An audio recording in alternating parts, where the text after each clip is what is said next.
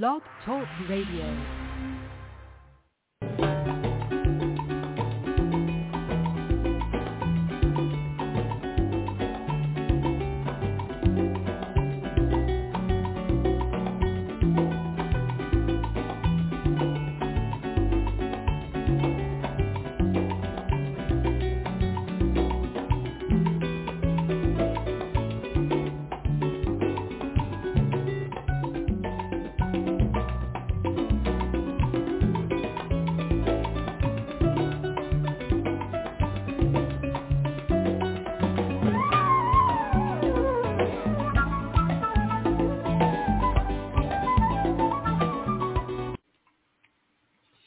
Hi, everybody. This is Silvio Canto in Dallas, Texas on Wednesday, November the 29th, and welcome to our commentary. I guess we're seeing more hostages in the afternoon, early afternoon, as I do this, and obviously we want the hostages reunited with their families. I think everybody wants that. I'm not sure Hamas cares about that, but we do, obviously the United States and Israel. And I would think more fair-minded people in the world would like to see this reunion of the hostages. But that doesn't solve the problem of Hamas. And I agree with the Israeli position. You know, we're going to do a little ceasefire here to get these hostages, but we have some work to do, and they do.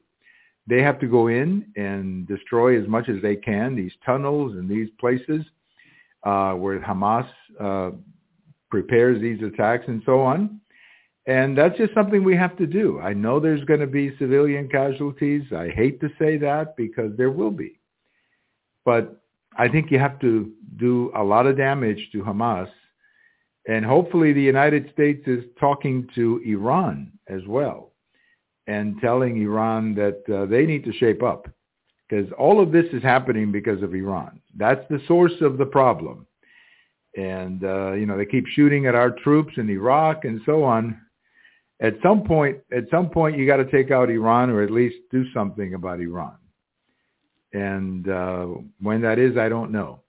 But that's the kind of message we need to be communicating. We have to be very strong to these people that we don't put up with what they did October the 7th, and we're ready to go further if necessary to protect our people. I mean, that's what it's all about. It's protecting not just the people of Israel who were subjected to this horrific attack on October 7th, but this is really a war against freedom, a war against the West. And you have to fight them. I don't know how else to say it. So bad situation. If you've been following the news, you know that these migrants are up in New York City, they're up in Chicago, and we are now coming to terms with a very serious problem, and that is that the winter is just around the corner. Places like New York or Chicago are going to get very cold here in the next 30 days. And these people don't have housing. Some of them are on the streets. And that's going to create even more problems than the ones that we now have. I have a post coming out Thursday morning where I talk about the mayor of Chicago, who is now blaming the previous mayor, Lori Lightfoot, for the situation with the migrants. I find this fascinating. The mayor of Chicago is blaming the former mayor, another Democrat. So one Democrat is blaming another Democrat, but nobody seems to want to blame Joe Biden. I mean, this is happening on the border because of Joe Biden, and yet nobody wants to blame him. They're blaming the mayor of Chicago, is even talking about right-wing extremists. I love that one. Who are these people? He's blaming Lori Lightfoot, the previous mayor. Now, I'm not a fan of Lori Lightfoot. I thought she was a horrible mayor, but I'm not sure she created the border crisis. I think that one is in the Oval Office, but he won't criticize President Biden. I mean, he just won't. Now, what's happening in Chicago is that there are like 68,000 homeless people, and the city of Chicago cannot provide housing for both. If you give the housing to the migrants, then you got to take it away from the homeless people, and they are not happy. They're very angry that their support and services are going to these migrants. So it's a very politically difficult situation for these cities. I mean, we know New York City, the mayor is in deep trouble already for this. And the mayor of Chicago, who is not very popular these days, even though he's only been in office for 6 months or so, but he's having a lot of problems. The city is having a lot of problems with these migrants, and that's just something that they don't really have any solutions for it, because there's only one solution. They need to stand up and call out the Biden administration and tell the Biden administration to have a policy on the border that makes sense. Letting people into the country for no reason at all is not immigration or asylum. We have a noble tradition in the United States of asylum, but that tradition has always come with certain discipline or certain order. You just don't open up your borders and say, hey, come right in, and we'll let you know when the judge can see you. That's not immigration. That is not asylum. That is crazy. And that's what more and more Democrats are beginning to realize. You know, one of the things that the governor of Texas has done in sending these migrants to these cities is that he has forced Democrats to see the crisis that many of our cities on the border are having. And now these mayors up there are saying a lot of things. They're reacting to it. What they're saying is similar to what the border towns in Texas are saying, is we cannot handle people in this magnitude. Now, I just saw a story yesterday that there's another train of migrants cutting through Mexico. Now, look, I don't understand why. I don't understand how Mexico benefits from any of this. I really don't. I talk to Mexican friends, and they don't understand how Mexico benefits from this, how Mexico benefits from being like an avenue to the United States. It invites all kinds of criminal elements and so on to engage in human trafficking. But I think President Biden needs to call the president of Mexico and say, stop it. Stop the train and send it back. Stop the train and send it back, because they're not coming in. That's the kind of leadership that we're missing. That's the kind of thing that, see, that's what we had under President Trump. I know some people don't like him, but what we had under President Trump was certain understanding about the border, where Mexico and the United States understood that the president of the United States, Donald Trump, was very serious about the border. I don't think they feel that way about President Biden at all. In fact, I don't even know if they know what President Biden's position on the border is, because it's so unclear and so chaotic. How can anybody really know what the heck is going on? Speaking of Mexico, I have a post that came out Wednesday over at the American Thinker about something going on in Mexico. You know, in Mexico, of course, the cartels are pretty powerful, and a lot of people are writing songs about them. You know, these folk groups write songs about the cartels, and some are good, some are critical, but, you know, they're out there. You hear them on the radio, you hear them in the street corners. They're songs about the cartels. They talk about the violence. They sometimes they glamorize people like Chapo Guzman, who is currently sitting in jail here in the United States.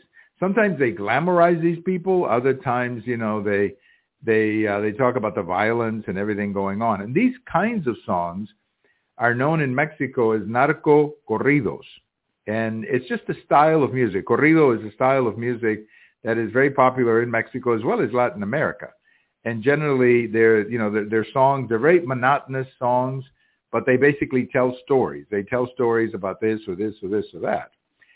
And these narco corridos have become very popular in Mexico, to the point, and that's what my post is about, that the city of Tijuana, across the border from San Diego, is basically wants these songs shut down. They don't want these songs on the radio. They're saying that these songs are doing a lot of harm to the young people because they're glamorizing the cartels.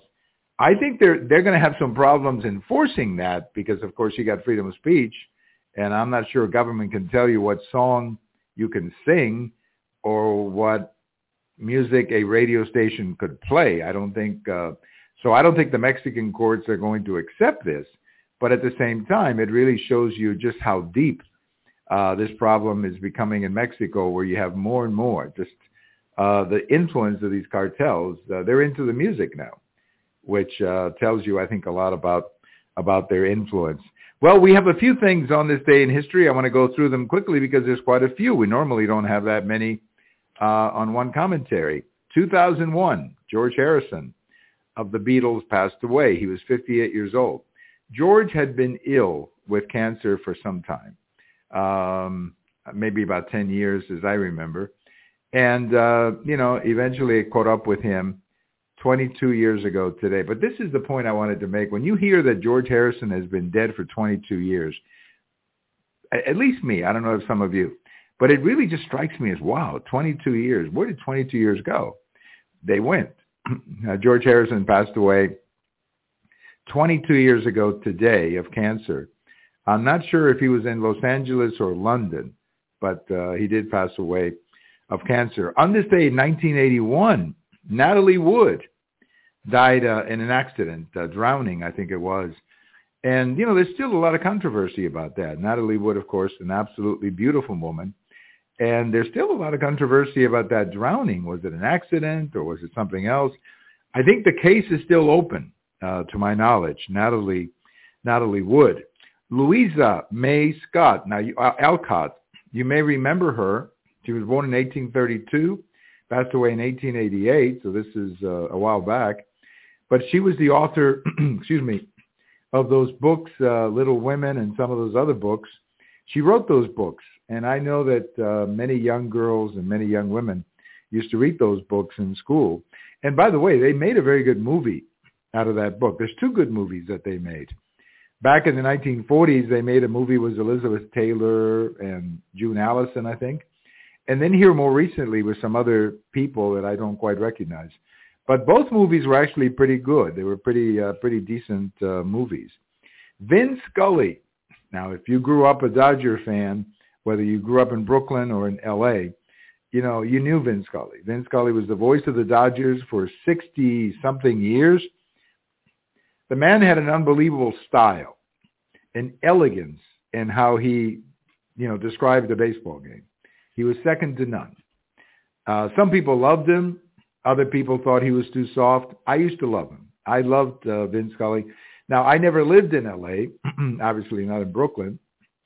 So my knowledge of Vin Scully came because he used to do the postseason games on television. And that is how I got to know him. When he would do the postseason games, I would say, my goodness, who's this great announcer? Vin Scully. He was born on this day in 1927 in New York. And we also remember today Minnie Minoso, the great baseball player, the great Cuban baseball player, who was born in this day in 1925. He died in 2015.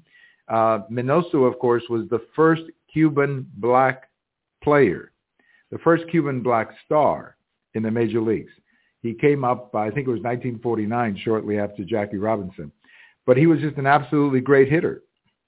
And he played most of his career with the White Sox. That's where he enjoyed much of his success.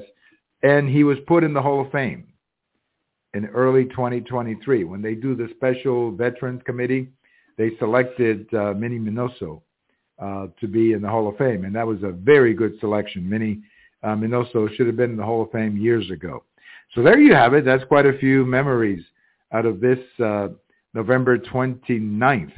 Lots of people, lots of things to remember.